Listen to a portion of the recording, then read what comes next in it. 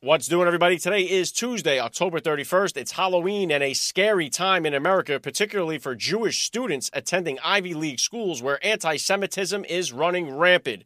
Professor Emeritus of Harvard Law, Alan Dershowitz, joins me on the podcast today to talk all about that and so much more. Plus, United States Navy SEAL Tim Sheehy is running for U.S. Senate in Montana. He's going to join me on the podcast as well. Plus, I have got two major announcements to make right here. I'm Alec Lace. This is the Alec Lace Show. The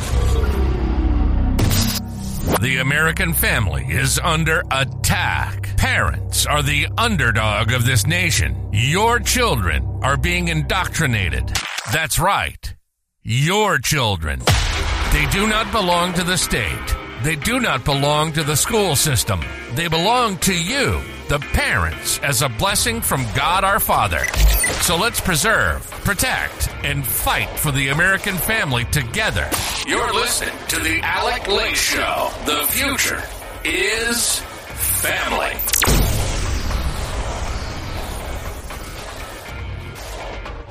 Welcome, everybody, to the Alec Lace Show. I'm happy and honored, as always, to be here with you guys. Thank you for stopping by. If you're watching the broadcast live here on Rumble, you know what to do. Get down there, smash that share button. Let's bring as many people into the broadcast here as possible. Share it with everybody in your contact list. Put it on your socials. And take part in the live chat that's down there as well. Let's get some conversations going. I've got a great program for you guys today. Two tremendous guests to bring you. First up, we're going to have Alan Dershowitz here. We're going to talk all about what's happening with Israel, Hamas, and the shocking amount of anti-Semitism coming really from the left in the United States here, in particular from the college universities, a place where Alan Dershowitz served as a professor at Harvard for 50 years at Harvard Law. So very curious to get his take on all of this. So we're going to break that all down. And then also today, always honored when I get a chance to speak to our Navy SEALs, the bravest, the best that we've got in this country. The United States Navy SEAL Tim Sheehy is going to join me on the podcast as well. He is running for the United States Senate seat in Montana, a very, very competitive seat, no doubt. But I'm glad to see Navy SEALs just like Tim getting into the fight. We definitely need their voices in Washington, so it's going to be an honor to have him join me on the podcast today as well. And I do have two major announcements to make for you guys. First, I will tell you that I have a major guest announcement to make at the end of today's podcast. So stick around to the end of the show today for a major guest that will be joining me here on the podcast next week. And I'll tell you right now, if you didn't get a chance to see my interview last week with Dinesh D'Souza, I highly recommend you flip it back and take a listen. Dinesh D'Souza joined me on the podcast here. Also, Kash Patel joined me on the same episode. And we talked all about the new film from Dinesh D'Souza and Dan Bongino titled Police State. Now, Police State, if you haven't seen it already, I highly recommend you do. I am going to the premiere of the movie. I have been invited to go to the premiere of the movie at Mar-a-Lago down in Florida. So I will be jumping on a plane tomorrow morning and flying down there for the premiere of the movie tomorrow night.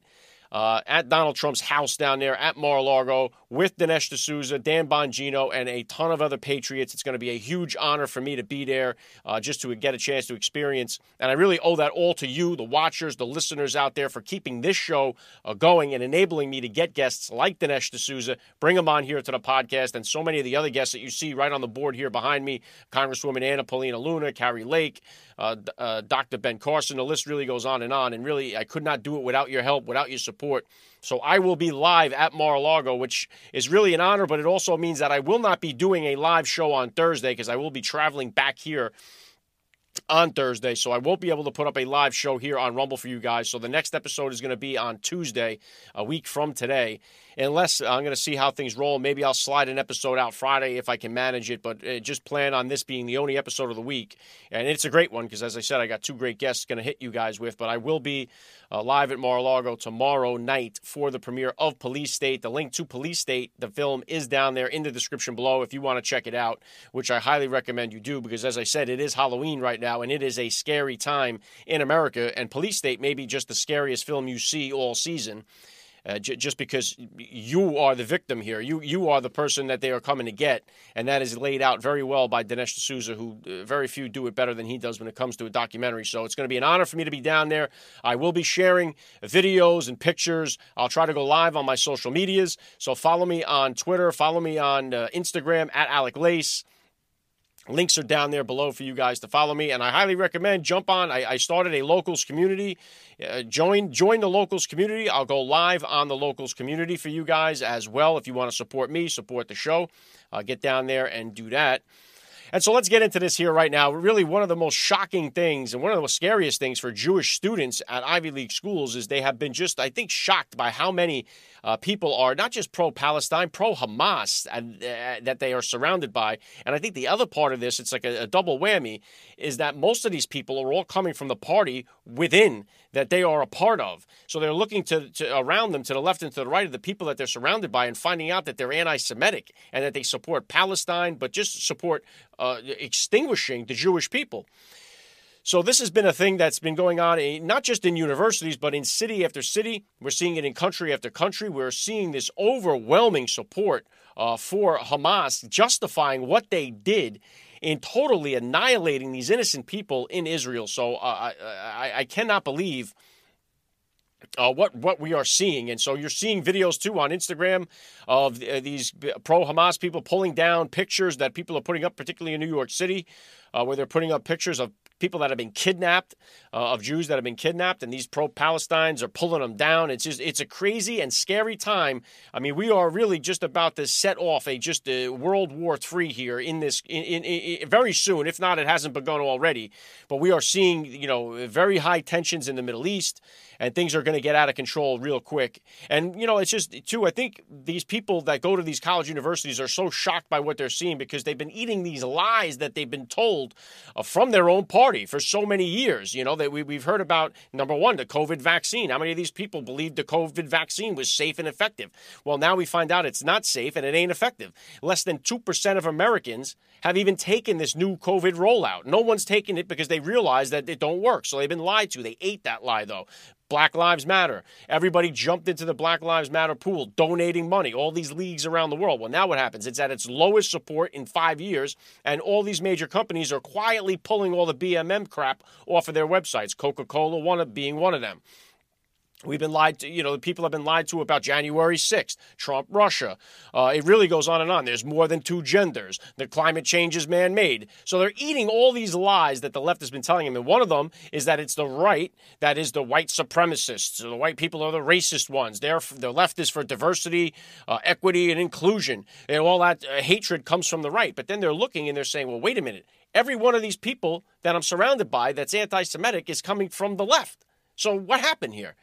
And so that's why I want to bring on law professor Alan Dershowitz here, who I'm sure is no less shocked than any of you students that are out there at these Ivy League schools, because what we are seeing is absolutely disgraceful and disgusting. So I'm going to get his take. Alan Dershowitz joins me now. Tim Sheehy, U.S. Navy SEAL, running for U.S. Senate to follow, and then a major guest announcement at the end of the program. All right, so let's do this right now.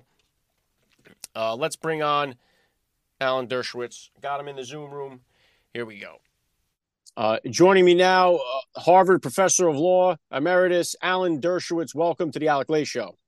Thank you for having me. It's an honor to have you here. Let's just jump right into this here.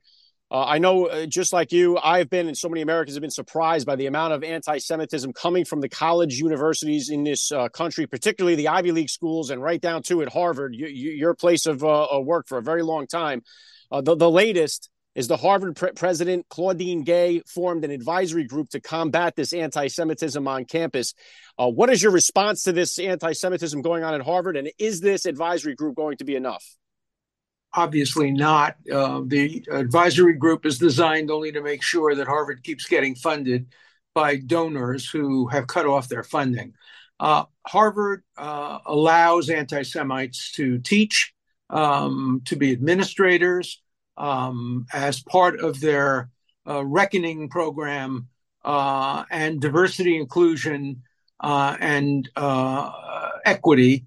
They have hired bunches of people who hate Jews, and they have applied a clear double standard. They would never, ever hire somebody who had antagonism toward gays or African Americans or transgender people or Muslims or Arabs. But Jews under intersectionality and inclusion don't seem to merit consideration. It's a problem that Harvard has had going back 100 years, when it had quotas on Jews, when it supported the Nazis during the 1930s and welcomed Nazis and sent delegation to Nazi universities. Harvard has had a Jewish problem from the very beginning. It appropriately did reckoning with its relationship to African Americans after the George Floyd case. The time has come to do a reckoning about its history, not only with Jews, but with Catholics. It has a real Catholic problem, too, over the years. It discriminated virulently against Irish Catholics and Italian Catholics. And so Harvard has a lot of reckoning to do, and I don't think we have the right people in place to do it. Well said. And Professor, I mean, I'm a Catholic myself, and it just seems like Christians, Catholics, it seems like it's always been okay to dunk on the Christian community. We see it in comedies and cartoons. They always mock Jesus, and we always constantly see that. You don't really see that against Muhammad. You don't see the Prophet Muhammad being mocked and ridiculed the way that they do Jesus. But getting back, go ahead. I don't know if you want to comment on that. I just want to make one point. I voted for President Biden. I probably will vote for him again. But he is dead wrong when he puts in the same sentence anti-Semitism and anti-Muslim attitudes. There is no anti-Muslim attitude going on today at university campuses. Muslims are at the top of the pecking order. They're regarded as the most privileged. And to compare what's going on in universities today, just to kind of virtue chest pounding and say, see, we're good to Jews and Muslims equally. There's no equality there. There is no anti-Muslim and anti-Arab feelings and attitudes at universities. It's a myth. It's made up. But there is tremendous amount of anti-Jewish feeling and anti-Semitism and anti-Christian feeling. And we should not put them in the same paragraph. Yeah, I agree. And isn't it interesting, too, Professor, that, these same people, obviously predominantly on the left, that have been calling Donald Trump and his supporters Nazis and white supremacists for the last 5 years are the same ones that are in the boat supporting these pro-Hamas rallies and stuff. I mean, what do you make out of that? How does that make any sense? Well, when this first happened, October 7th, I dropped everything and decided to write a book. I finished the book literally today. It's called The War Against the Jews. And it'll be out soon. It's already a bestseller on Amazon even before it's been published. And in it, I go through all of these issues and show the double standards that have been applicable for a long, long time. It's okay to go after Jews and Christians. It's not okay, and it shouldn't be okay to go after Muslims or Arabs or African Americans or people of other minorities. But you can't have a double standard. You have to have the same standard for all groups and all minorities. And every university is failing that test, every single one of them. Yeah, and talk about double standards. And then again, War Against the Jews, How to End Hamas Barbarism. I have the link to the book down there so that listeners can pre-order it. But talking about the double standard, we just saw last year Kanye West get banned from virtually every internet platform there is because of some of the things he said. Jews own Hollywood, Jews own the banks. So he was banished. But how come we banned Kanye West, but all these other people that we're seeing in droves now on Twitter, on Instagram, and it seems like there is no backlash. There is no banning. There is no censoring. Talk about a double standard here. Well, that's why I am making it a policy to try to find out the names of every student, every professor, every administrator, every president, every organization that supports Hamas. The National Lawyers Guild, which has thousands of lawyers in every single law school in the country virtually, even before Israel ever fired a shot, blamed the entire thing on Israel, said it was an appropriate military response to occupation. Black Lives Matter in Chicago did the same thing. They have to be held accountable. I want the name of every single student who signed on to these obnoxious, racist petitions. As far as I'm concerned, these students, I don't care if they're 18 or 19 or if they're my friend's children, they're Hitler's youth.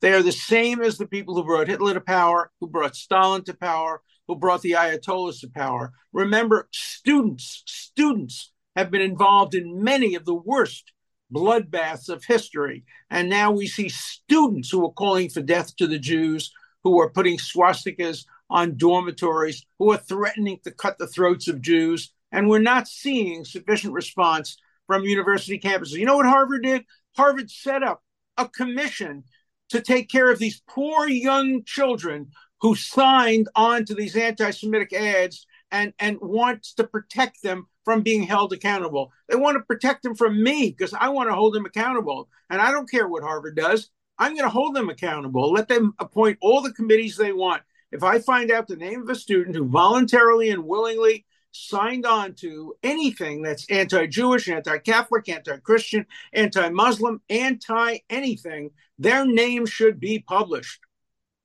And Professor, I know you just mentioned there, too, that you're a supporter of President Biden. You said you'll probably vote for him again. Is it not a disgrace that he has not called out by name Black Lives Matter for supporting Hamas and posting that picture? Is it not a shame that he's not calling out the pro-Hamas people in his own party that are supporting these things and calling for the death of Jews? Isn't that just a crime against the president's seat there for him to do so? To be silent on that is disgraceful. I think that both parties have to call out members of their own parties. And there are more villains in the Democrats today than there were in the Republicans. There are some on the right side, too. But the people in Congress, the squad, they have to be called out by name. Black Lives Matter has to be called out by name. Nobody should contribute one nickel to Black Lives Matter. You can support Black lives. I do. But Black Lives Matter doesn't think that Jewish lives matter or that Israeli lives matter. And until they change their attitude, not one penny to any charities that apply a double standard to Jews. And that's what I'm going to do. I'm sending my money elsewhere. I'm not going to cut down on my charitable giving. I'm just going to reprioritize where I'm sending my money to, not to any university today which doesn't pass a test of real equality, not the fake tests of diversity, equity, and inclusion. And here's the thing, Professor, I think with this entire Israel-Hamas war that we're seeing right now, in my opinion, you cannot be pro-Palestine if you're not anti-Hamas. So I understand the fact that you don't want to see innocent people killed on either side, but to not condemn Hamas, like if you condemn Hamas first and say, hey, I want to protect Palestinian lives, it's another story of just avoiding that altogether and just going all in with the Hamas. I agree with you. First of all, there has not been a single pro-Palestine demonstration anywhere in the world since October 7th. Not a single one has called for a two-state solution. They all call for the end of Israel. They're not pro-Palestine. They're anti-Israel. They're anti-Semitic. They're anti-American. They're anti-Christian. They're anti-Judeo-Christian. They're anti. They are not pro-anything. If you want to be pro-Palestine, join me in calling for a two-state solution and the end of Hamas. The only way you'll get a two-state solution is if Hamas is destroyed. And the biggest beneficiaries of the destruction of Hamas will be the Palestinian people, second, the Israeli people, and third, the rest of the world. I agree. And what's your take on Elon Musk? I know just the other day, he offered Starlink for aid organizations in Gaza. What's your reaction to that? Well, I'd like to hear more about that. I recently had a conversation with Elon Musk, and he seemed to be very supportive of Israel and Jewish causes. I'd like to know whether this is purely humanitarian. If it is, I understand that. And I think humanitarian aid is fine. I also think that Israel has the right to protect its own troops and its own citizens first. And just today, there was a bombing. It's a tragic bombing of a refugee camp, but they were harboring one of the apparently most important Hamas leaders. And if you harbor a Hamas leader among civilians, you know there are going to be civilian casualties. And whenever the Israeli army kills a human shield, that death is attributable to Hamas, not to Israel. Right. I think the majority of these deaths that we're all seeing are attributable to Hamas, because if not for Hamas, none of them would be taking place right from the jump here. But also, too, what is your take here? Now, we have American hostages amongst the many hostages that are being held by Hamas. And it just seems like the president has been mum on this, very quiet. The press seems to be very quiet about this. We hear a little bit about it here and there. I know CNN was on there talking about all the amenities that the hostages had. They had shampoo and deodorant and tampons. They made it sound like it was an Airbnb luxury resort that these hostages were being held. But is there being enough done here? How do we get these hostages out of there? What's your take on that situation? Well, I hope that the United States is working behind the scenes with Qatar. I know the Emir of Qatar. I know his brother. I've met his mother. They always play both ends against the middle. They have good relations with Hamas, with Iran, and with the United States. And if they can't get these hostages out safely, then maybe they haven't been fulfilling their role well enough. If they're going to maintain their role as a go-between, they have to show something in response. And I'm hoping that Qatar will deliver. And if it doesn't deliver, they also will have to pay some consequences for their support of Iran. And Professor, I think we're being a little bit naive when we think that the $6 billion that was unlocked to Iran, or that the humanitarian aid that's coming in is going for good causes. I think we have to be kind of crazy to think that that's the truth and that they're only going to use it for good. It seems obvious like this is going to be just funding. It seems like the Hamas has run out of everything but rockets and ammunition. So somebody's funding these people, and where are they getting it all from? Well, they're getting a lot of it from Qatar, a lot of it from Iran. And of course, there's no such thing as humanitarian aid in Gaza. When humanitarian aid is given to the UN, Hamas takes it and uses the fuel to send rockets to Israel, uses the food to feed its people. Just look at the way it builds its tunnels. It does not allow civilians into the tunnels. If it allowed civilians into the tunnels, there would be far fewer civilian casualties. But the tunnels are reserved as bomb shelters and safe places only for Hamas leaders, not for the average citizen of the Gaza Strip who is victimized every day by Hamas.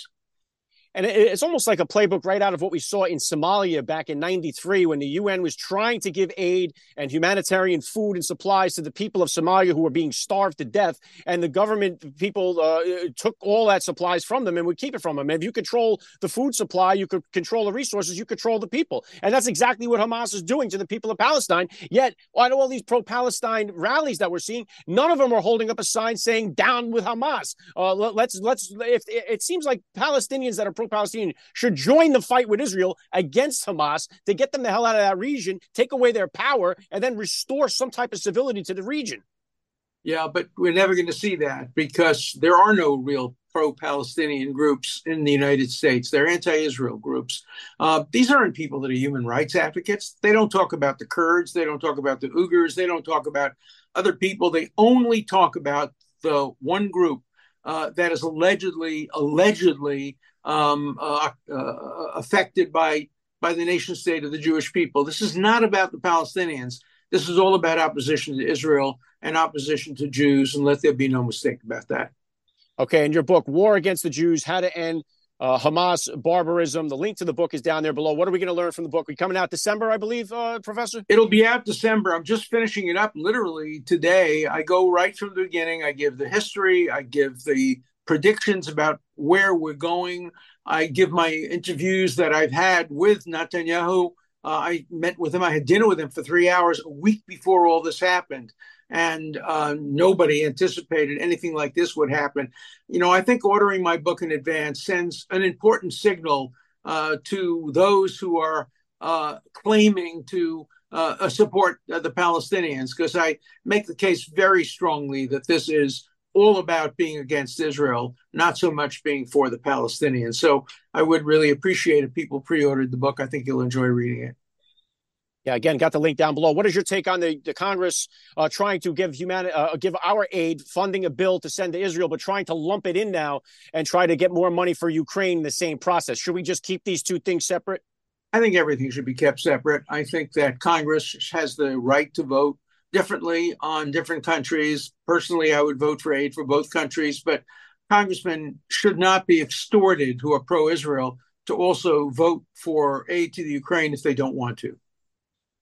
All right. And a last word I want to get on you. Obviously, you wrote the great book called Get Trump. Trump is being indicted. He's on trial right now. They are trying to do everything in their power to get his name off the ballot in states like Colorado. They're trying to prevent him. It seems like if this was a legitimate president that got 81 million votes that beat him by a landslide in the last election, you wouldn't need to do all this to your opposition. But yet we're seeing it from every single angle coming at him. What's your latest, or what's your take on all these indictments going on against Trump? And does it affect him running in 2024, any of this stuff? Well, first of all, he won't be disqualified from running under the 14th Amendment. That's just a misreading of the Constitution. But he will, I think, be convicted probably of one or two of the offenses before the election. It won't affect his getting the nomination, but it might affect his general electability. I don't know. The goal, the tactic is to try to get convictions before the election, and then some of them will be reversed on appeal because they have no basis in law or fact. but the reversals will only occur after the election when it's too late to affect the election. So it does constitute election interference. Okay, well, last word on the Israel-Hamas war. What would you like to hear from President Biden? Should he be doing more? In your opinion, if you could talk to Biden, what would be your advice to him on how to help our greatest ally in the region, Israel? I would, first of all, put a lot more pressure on Qatar and make them show something, make them produce hostages and release hostages and make them be worth what we give them, and we give them so much. We have an army base there. And I think Qatar has to come through, and I think that the president has to do that. Second, I think that there'll come a time, it may not be today or tomorrow, when the United States and Israel, together with Israel using its air force, must bomb and destroy Iran's nuclear capability. Having an Iranian mullah country with nuclear weapons, can you imagine what they would have done on October 7th if they had nuclear weapons to give to Hezbollah or Hamas? So that's the first priority. Prevent Iran from ever developing a nuclear arsenal. And now there's a justification for doing it because Iran attacked Israel, and Iran is now attacking Americans. And the United States is fighting back, maybe not strongly enough, but ultimately the goal has to be the destruction of Iran's nuclear capacity, and the ultimate goal, regime change. We cannot allow an enemy like Iran to be ruled by mullahs. The majority of the Iranian people don't want these mullahs to rule them, and they are being denied their right to self-determination. If there were an election in Iran today, the mullahs would lose overwhelmingly. Agreed. Yep. Great stuff. Professor Dershowitz, War Against the Jews, How to End Hamas Barbarism. Link to the book. Pre-order it down below in the description. Thank you so much. It's been an honor to have you here. Thank you for giving me a few minutes of your time on the Alec Lace Show. Well, thank you for having me. I appreciate it. All right. Honored to have Harvard Law Professor Alan Dershowitz joined me on the podcast here. What'd you think about the interview? Hit me with a link or hit me with a comment down there in the live chat. Hit me with a comment down below. Let me know what you thought about it. His new book, War Against the Jews, How to End Hamas Barbarism. The link to his new book is down there. Again, he's also the author of Get Trump. So we were able to get into as much as I could while I had him here. So again, grateful that he gave me a few minutes of his time. Again, let me know what you thought in the comments down below. I'm going to hit you guys with a quick spot right now, and I'm going to be back on the other end. U.S. Navy SEAL combat veteran Tim Sheehy joins me on the podcast and tells us about his run for the U.S. Senate seat, one of the most highly competitive ones in Montana. You're listening to the Alec Lace Show. Alec Lace has interviewed more than 700 dads on his award-winning podcast, First Class Fatherhood. Dads from all walks of life, including Tom Brady, Deion Sanders, Matthew McConaughey, Steve Harvey, Tony Hawk, Eric Trump, and so many more. Find out why First Class Fatherhood has been #1 on the iTunes charts. Who these men are as fathers and how they raise their children is far more important than anything they accomplish in their careers. Alec Lace encourages his high-profile guests to share their fatherhood journeys and offer advice to new and soon-to-be dads. Let every father in your contact list know about First Class Fatherhood. Available wherever you get your podcasts. Every day is Father's Day on First Class Fatherhood. You're listening to the Alec Lace Show. The future is family. Welcome back and happy Halloween to all of you listeners out there. I know you parents out there that got your little ones, they're going to be trick-or-treating tonight. They got their costumes on, and I know for the left, for so many in the transgender community, every day is Halloween for them because they pretend to be somebody that they're not every day of the week. So this is no surprise to them. Actually, June saw a lot of trick-or-treaters, I guess you could call them, at the White House there. They were all wearing their costumes on the South Lawn. But Halloween, it's a scary time for parents as well because so many nut jobs out there that are willing to do harm to your children. So obviously, using caution is the best bet, being with them. My kids, I only have 2 trick-or-treaters left, unfortunately. So my 2 teenagers are a little too cool for school when it comes to trick-or-treating now, 17 and 16. They're out of the game. So the 2 little ones will be taking part in the trick-or-treating. And right now we are going to I'm going to introduce you guys to a U.S. Navy SEAL combat veteran of multiple deployments, many combat missions. He's a highly decorated combat veteran. He's got the Bronze Star with Valor for heroism in combat, the Purple Heart for being wounded as well, and many other accolades during his time with the SEAL teams. He is also a active firefighting pilot. Huge honor to have him on here. So let me introduce you guys now to Tim Sheehy, who is running against Jon Tester for the seat, the U.S. Senate seat in Montana. We need his voice, and let's see what he's all about. Here we go. Joining me now, Tim Sheehy. Welcome to the Alec Lay Show. Thanks for having me, Alex. All right, well, let's start here. Obviously, our political situation in the country is a nightmare here. You've served our country as a Navy SEAL, and now you've thrown your hat into this political arena. What made you decide to get involved here and run for Senate? Well, summer of 2021, to be honest. My business I started after I got out. I was wounded, so ended up being medically unable to be a SEAL. So I started my business here in Montana called Bridger Aerospace, and we're an aerial firefighting company. So we're the planes that fly through the smoke. We drop the water on the wildfires and try to protect our communities of the American West. And super proud of our mission, very proud of our veteran team. And the summer of 2021 specifically, it was a very busy fire year. Me and my team were out flying fires, full days every day. It's a tiring job flying those planes, those water bombers, low altitude through the fires. And, by day, we're fighting fires. And by night in August, September, we were all working through the night, getting our friends and allies out of Afghanistan as we had that terrible Bosch withdrawal, watching 20 years of sacrifice get washed down the drain. I was wounded there. My wife was an active duty Marine. She served in Afghanistan. I lost friends there.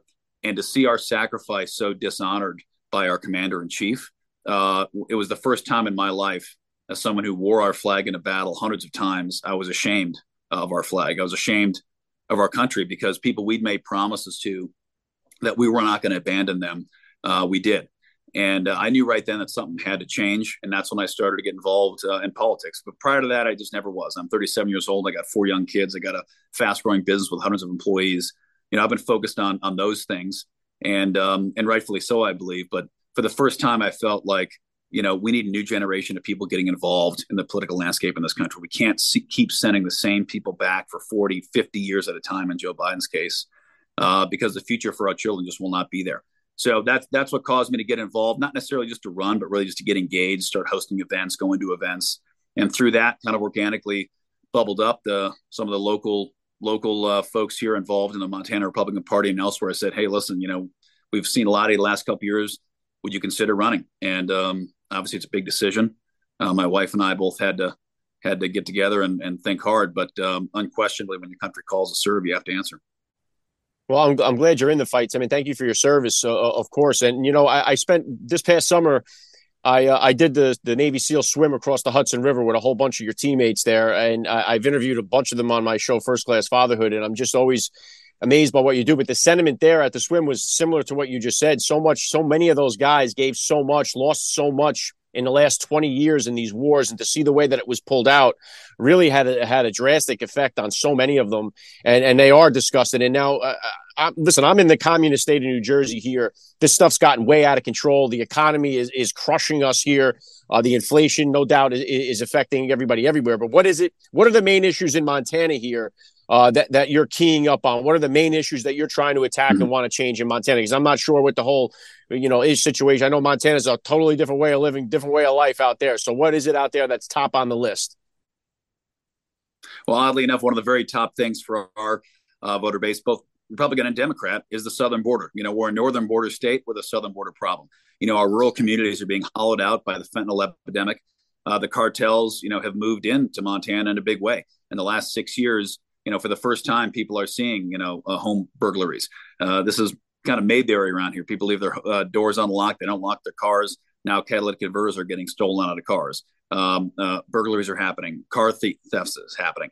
And people are looking around them saying, what's happening with this? And then you pair that with the broader economic conditions of inflation and real incomes going down, with the cost of everything going through the roof. We're a rural economy. Some people drive 2 or 3 hours to work every day. The driveway on my ranch is 12 miles long. So, with $6 diesel, in your ranch truck to go down and check the mail and come home is $50. So the cost of living every day in Montana has skyrocketed. And you can directly attribute that to the very fundamental policies of this administration. When you print money 6 times faster than the economy is growing, you're going to have inflation. When you constrict American energy production in all respects, cost of energy goes up. It's that simple. And when the cost of energy goes up, the real cost of all goods goes up, and incomes don't track with that. So Montanans are definitely feeling the pinch of spiking energy costs, runaway inflation, and the lack of real income growth. And place that against a backdrop of the cartels pushing fentanyl all over our country. And of course, a foreign policy outlook that's very concerning for almost all Americans. I mean, Afghanistan is just one example. Place that in the broader context of Obama and Biden us pulling us out of Iraq in 2011, that we had to reinvade again to go fight ISIS. And then the constant appeasement of Iran that we're seeing from this kind of cabal of globalists that populated the Obama administration and now the Biden administration, that are sending billions of dollars to our most pernicious and consistent adversary for the last 43 years. Iran's been killing Americans for 43 years. Last week was the 40th anniversary of the 83 Beirut barracks bombing, where 283 Marines were killed while they slept by Iran. And we continue to send them billions of dollars. And then we act surprised when they use that money to try to wipe out Israel and kill Americans. So, broadly speaking, Montanans, like most Americans, are looking at what's going on, and they're wondering when common sense is going to be returned to our government. Yeah, and so many people have this nonsense that like, Iran's going to use the $6 billion for humanitarian aid. It's like, how naive could you be to believe that would be the case? And just sticking with the energy crisis that we're having, obviously now, even our oil reserves are the lowest that they've ever been. But obviously the climate change hustle that they've been hitting us with for the last few years, they want everyone to drive an electric vehicle. I rented one out in Oregon when I was there for an event a couple of weeks ago. And just to try to find a charging station, to wait 40 minutes for this thing to charge drove me bananas. I can't believe people actually are going for this, but I would imagine in Montana, it's got to be very hard to find one of these charging stations. Even here in Jersey, where it's densely populated, it's hard to find one. So what is the sentiment there in Montana on bringing in these electric vehicles, and how hard is it to find a charging station out there? Well, again, common sense. I mean, people look at the state of Montana and say, how in the world can an electric vehicle make any sense in our state? I mean, right now, when, it's October and, it's below zero right now, we got a foot of snow on the ground. You park a battery-powered vehicle outside overnight in these conditions, you're going to come out in the morning, it's going to be dead. And then you're going to be potentially at times hours away from a charging station, unless you have one of those little trickle chargers in your garage. So, listen, I think Montanans are incredibly common sense people. All right, there's a time and place to throw a solar panel on the roof of your house. There's a time and place for an electric car. Nobody's against that stuff, but they are very, very against, federal fiats and mandates that are trying to convert our economy from the greatest and cheapest source of energy ever known to mankind. That's American fossil fuels. How we pull fuel from the ground, refine it, process it, transport, and use it is cleaner than any other form of energy known to man. And you want to see environmental degradation. You want to see human slavery. Look at the lithium mines. Look at the rare earth minings, in Africa and Asia. And that's where you can see some real pain and some real environmental destruction.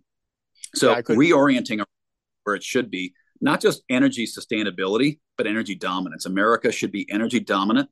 And the fastest way to economic recovery for everyday Americans, the fastest way to reduce our national debt, and the fastest way to get our economy back on a 5% GDP growth trajectory is unleashing and empowering American energy to be the most dominant source of energy in the world. Well said. And again, it's common sense. It's a common sense issue. And I agree with you. I think the electric vehicle is a nice have. It's not a must have. If you want to get it, that's fine. It's a luxury item, or you want to change up and do something to help the environment, fine. But mandating it and trying to change all these things, I think is a total disservice to the American people. And I wanted to ask you, Tim, about parental rights, because that's one of the issues that really forced me to launch this new show here to talk about politics, is because when you have like the president of the United States saying there's no such thing as somebody else's kid, these are all our children, it really drove me crazy. And it's like, that's that Marxist ideology that's coming from, there's a village to raise your children. No, it's the parents' responsibility, and children belong to their parents as a blessing from God. But then when you want these kids being raised by the government, we got a fatherless crisis that's an epidemic in our country that has destroyed so many different lives. We're filling up the prison systems with these fatherless kids. And now the parental rights are coming in attack when you go to a school board meeting because you don't want your second grader to learn about transgenderism. They're calling you a terrorist. So what is the parental rights issue, and what's your take on all that? Listen, I mean, the foundation of Western civilization for thousands of years now, the Western civilization that's led to the Magna Carta, the Declaration of Independence, the pillars of freedom that enshrine the individual as truly the greatest source of potential for the future of mankind. It's been the Western world that's enshrined the mind and souls of individuals to have the freedom to believe, to love, and to grow. And the most foundational building block of that is the family. And that's why the nuclear family for so long has been the focus of free Western society. And as you correctly pointed out, when you go back and look at the Marxist revolutions and the Marxist movement for the last 150 years, what you see is deconstruction of the family, deconstruction of the church, and deconstruction of the community, because they want to replace those social bonds with the state. You know, the purest example of this was the Cultural Revolution, when Mao Zedong was deconstructing, you know, the Chinese peasantry and trying to reorient them towards a radical version of Marxism. And the Maoist path was to eliminate faith, eliminate family, turn children against their parents, turn parents against each other, turn villages against each other, and replace all of that social cohesion and faith with the state, and say the state is your new faith, the state is your new family, and the state will give you the values that you will live by. And that's a very scary thing, because the state, you know, what is the state's values? What is the state anchored to? And, you know, fundamentally, a bureaucracy, a government is anchored to power. So they will say what is ever necessary to remain in power.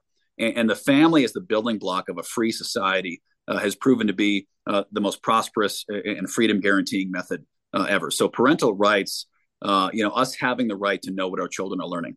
We homeschool our 4 children for exactly that reason.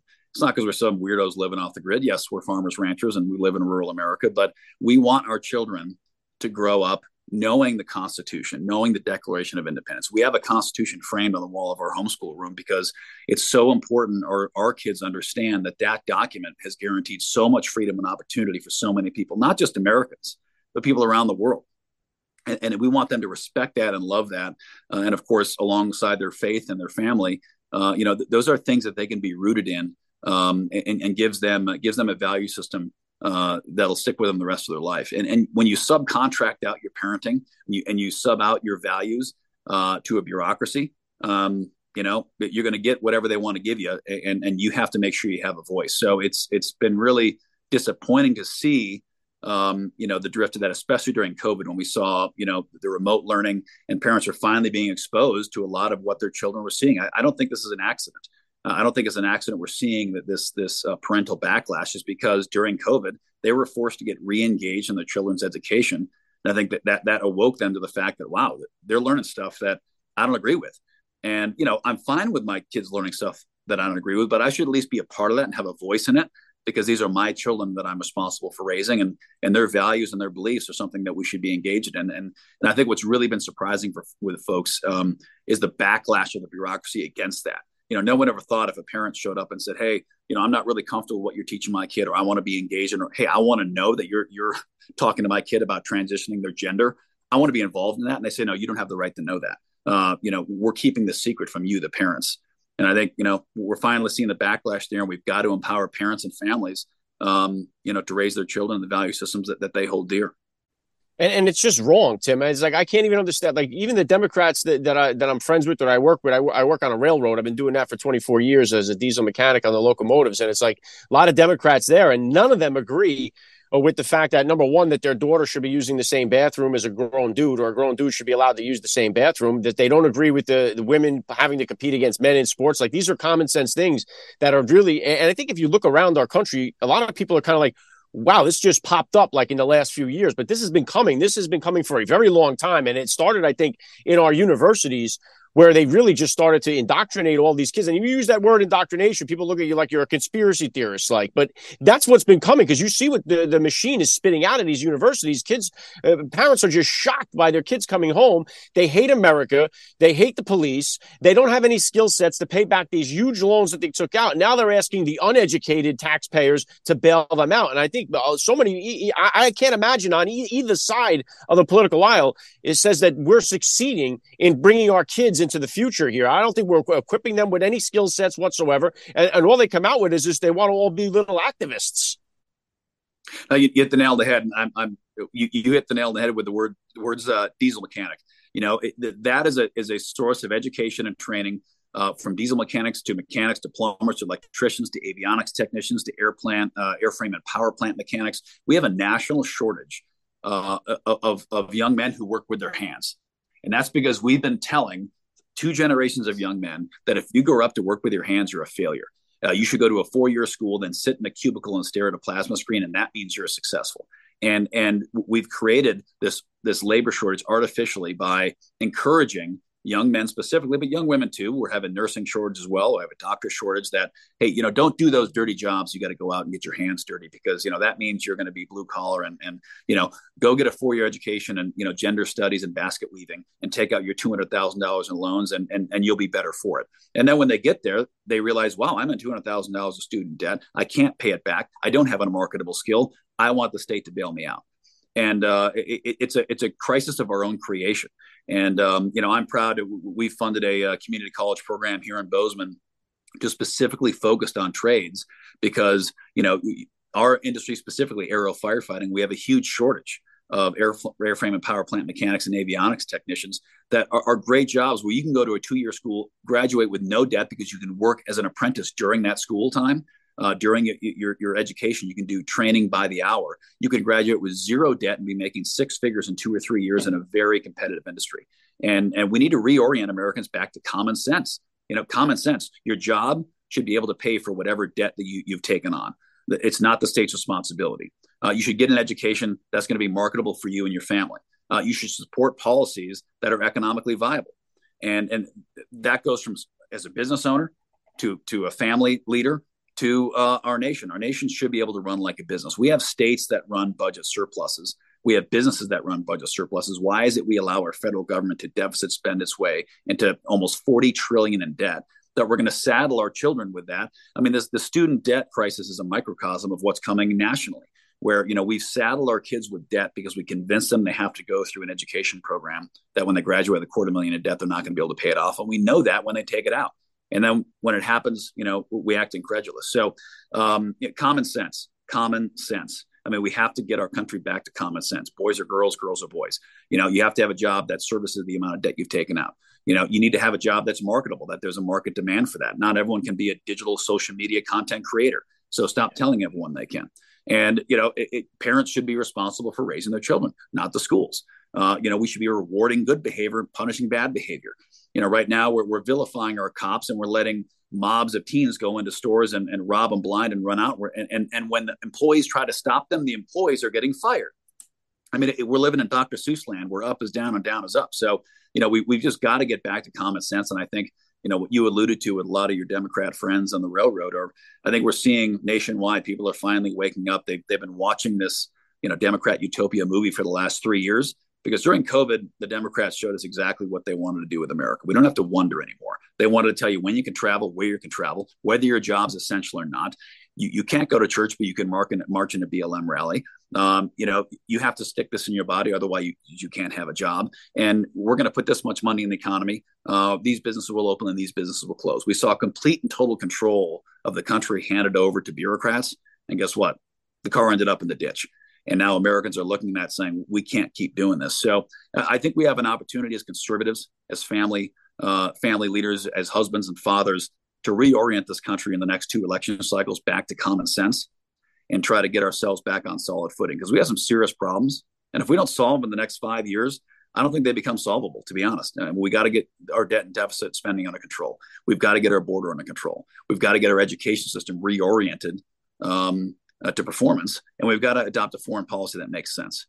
So that's what I'm trying to do by running for Senate. TimForMT.com. Folks can learn more about me and the campaign, why we're doing this, and what our issues are. But man, it's a time for choosing, and we need a new generation of leaders to step up. Yeah, great stuff, Tim. And I got the link to your campaign down there in the description below, so all my listeners can tap it and find out more about you. And you're right. And right now we're living in a fatherless, a godless, and a lawless society. And with those 3 things, until they're brought under control, nothing is going to change. And like you said, if this continues another 5 years, I don't know if we can get it back. And it's just like, the Democrats keep preaching all this stuff, particularly to minority Americans, that they're the best option for them. Yet when we look at these Democrat-controlled cities that have been under Democratic rule for 50 years, I mean, at least 5 decades, so many of these cities, and they are crime riddled, homelessness out of control, drug use out of control. So it's like, if the Democrat is the dream place for the minority Americans to be, where is this shining utopia city that you can use as the example? If these policies truly work, why can't they just point and say, this is what we want to make America? I know a lot of people say, make Florida America, make Texas America. Where is the Democrat city that they can point to and say, make this America? I haven't found one yet. Well, they're trying hard. I mean, California, New York City, and I'll tell you where the hypocrisy really becomes, laid bare. You look at New York City the last few weeks, the governor of the state of New York, and of course the mayor of New York are now calling for a secure border. Once the problem's on their doorstep, all of a sudden it's time to deal with it. Communities in Texas and Arizona and Southern California have been dealing with this crisis for years and years on end. Millions of people pouring across the border, and all that time. Well, the border crisis isn't real. You're imagining it. This is sensationalized. Stop gaslighting America into the fact that we have a border crisis. Well, until there's 10,000 migrants sleeping on the streets of Manhattan, all of a sudden now it's a crisis. And once again, I mean, the common sense doesn't know Republican or Democrat. Math doesn't know Republican or Democrat. There are fundamental truths in this world. They exist. There are men and women. There were male and female dinosaurs 65 million years ago, and there's female humans. Okay, math is math. You better take in more money than you're spending. That's just how math works. As a nation, we better do the same.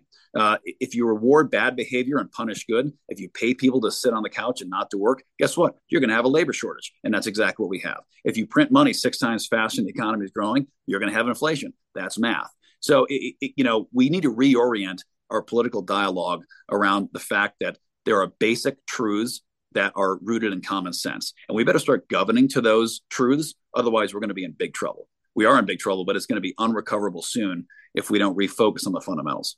Yeah, you're crushing this, Tim. You're definitely ready for this Senate run, I can tell you that. And I know one thing, obviously, you talk about that we're in debt way over our head here, and we want to continue to give hundreds of billions of dollars over to Ukraine and over now to Israel as well. When Donald Trump, when he was the president, asked for $8 billion to build the wall, they told him he was out of his mind. We didn't have the money. That's insane. But here it is, hundreds of billions we want to give now.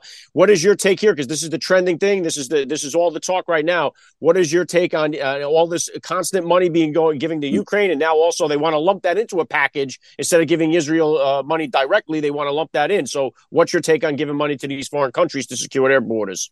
Yeah, I mean, our foreign policy has to be one very simple phrase, whether you like them or hate them: America first. We have to put the interest of Americans, America's economy, and our interests first in any foreign policy decision we make. And I say that as someone who gallivanted around the world for a long time fighting our wars, got wounded multiple times doing so. I believe in the right of freedom. I believe that we want other countries to embody our values, and we have a duty to support them. But our duty to support them is rooted in ultimately what's going to serve the best interests of America.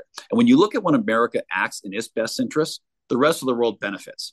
The rest of the world benefits when we are a strong, vibrant economy, when we're a strong, respected nation. And when we start acting and engaging in all these wars all over the world, which we have been. I mean, you look at Africa for 30 years, we've been running around there, the Middle East, Iraq. We've invaded Iraq 3 times in the last 30 years. 3 times we paid for the same real estate with American blood. And each time, we pull out when we get impatient. Afghanistan was a disaster. I support Ukraine's independence, absolutely. I wish them the very, very best. And I supported us halting the momentum of Putin's invasion last year when we didn't know, was he going to keep going through Ukraine and go to Germany and Poland? I mean, what was he going to do? But now it's devolved into there's no geographic movement. It's a trench warfare battle where the only thing it's costing is lives. And Putin's not getting weaker, he's getting stronger. The argument that we are degrading his military capacity, I don't buy that, because he's making ammunition faster than he ever has before, because he's spooled up his war machine.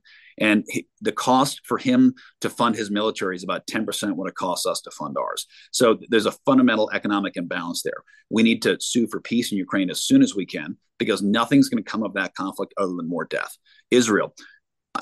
I firmly support Israel. The Jews have been the most persecuted people in the history of mankind, from the pharaohs to the Holocaust. It's absolutely tragic what's happened. And the best thing we can do for Israel is stop empowering Iran. Stop giving Iran billions of dollars. Obama was sending plane loads of gold to Iran while me and my partners were in the region fighting Iran directly.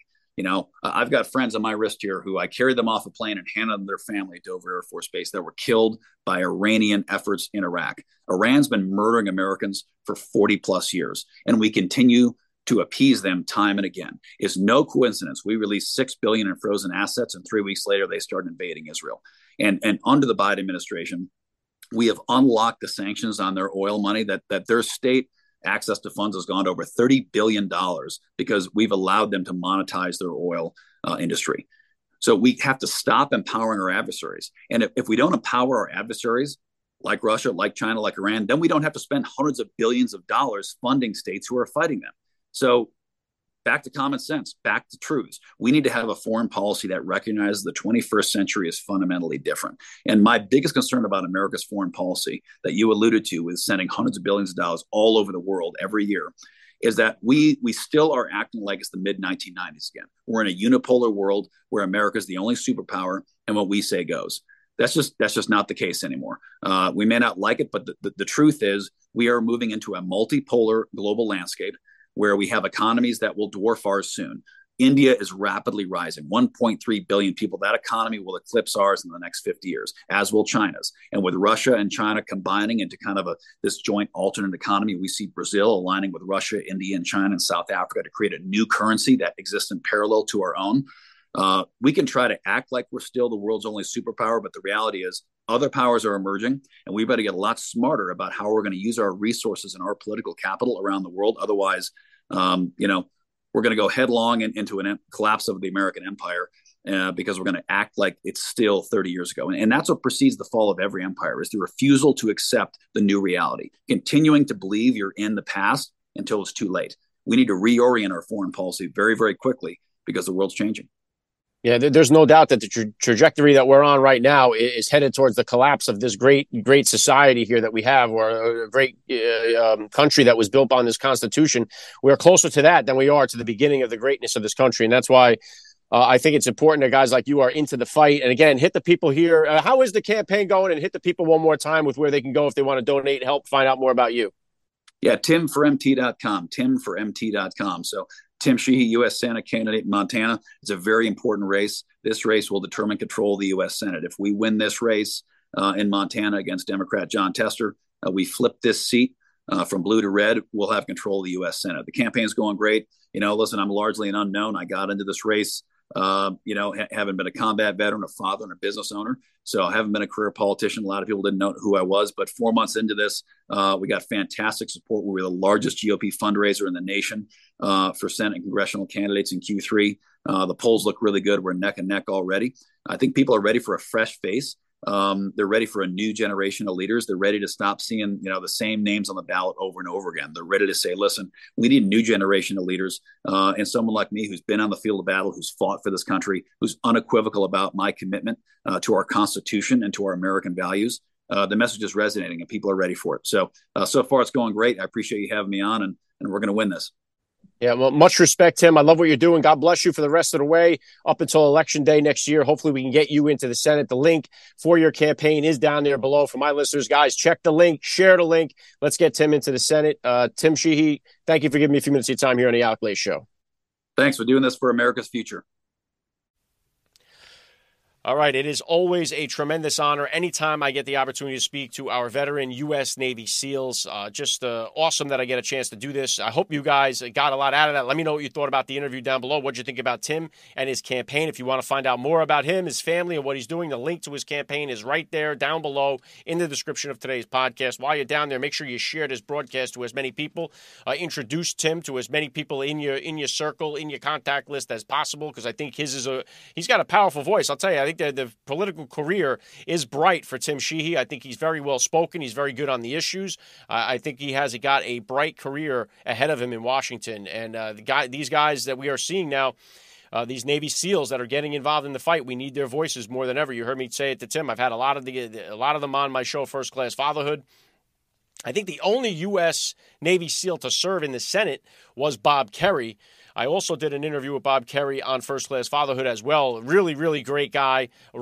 He was a Democrat, U.S. Senator from Nebraska, ran against Bill Clinton for the nomination for president back in 93 or 92, whenever they did the primaries. He lost to Bill Clinton, came in second in that primary race. But Bob Kerrey, Medal of Honor recipient, Navy SEAL, all-around badass, and just a great American.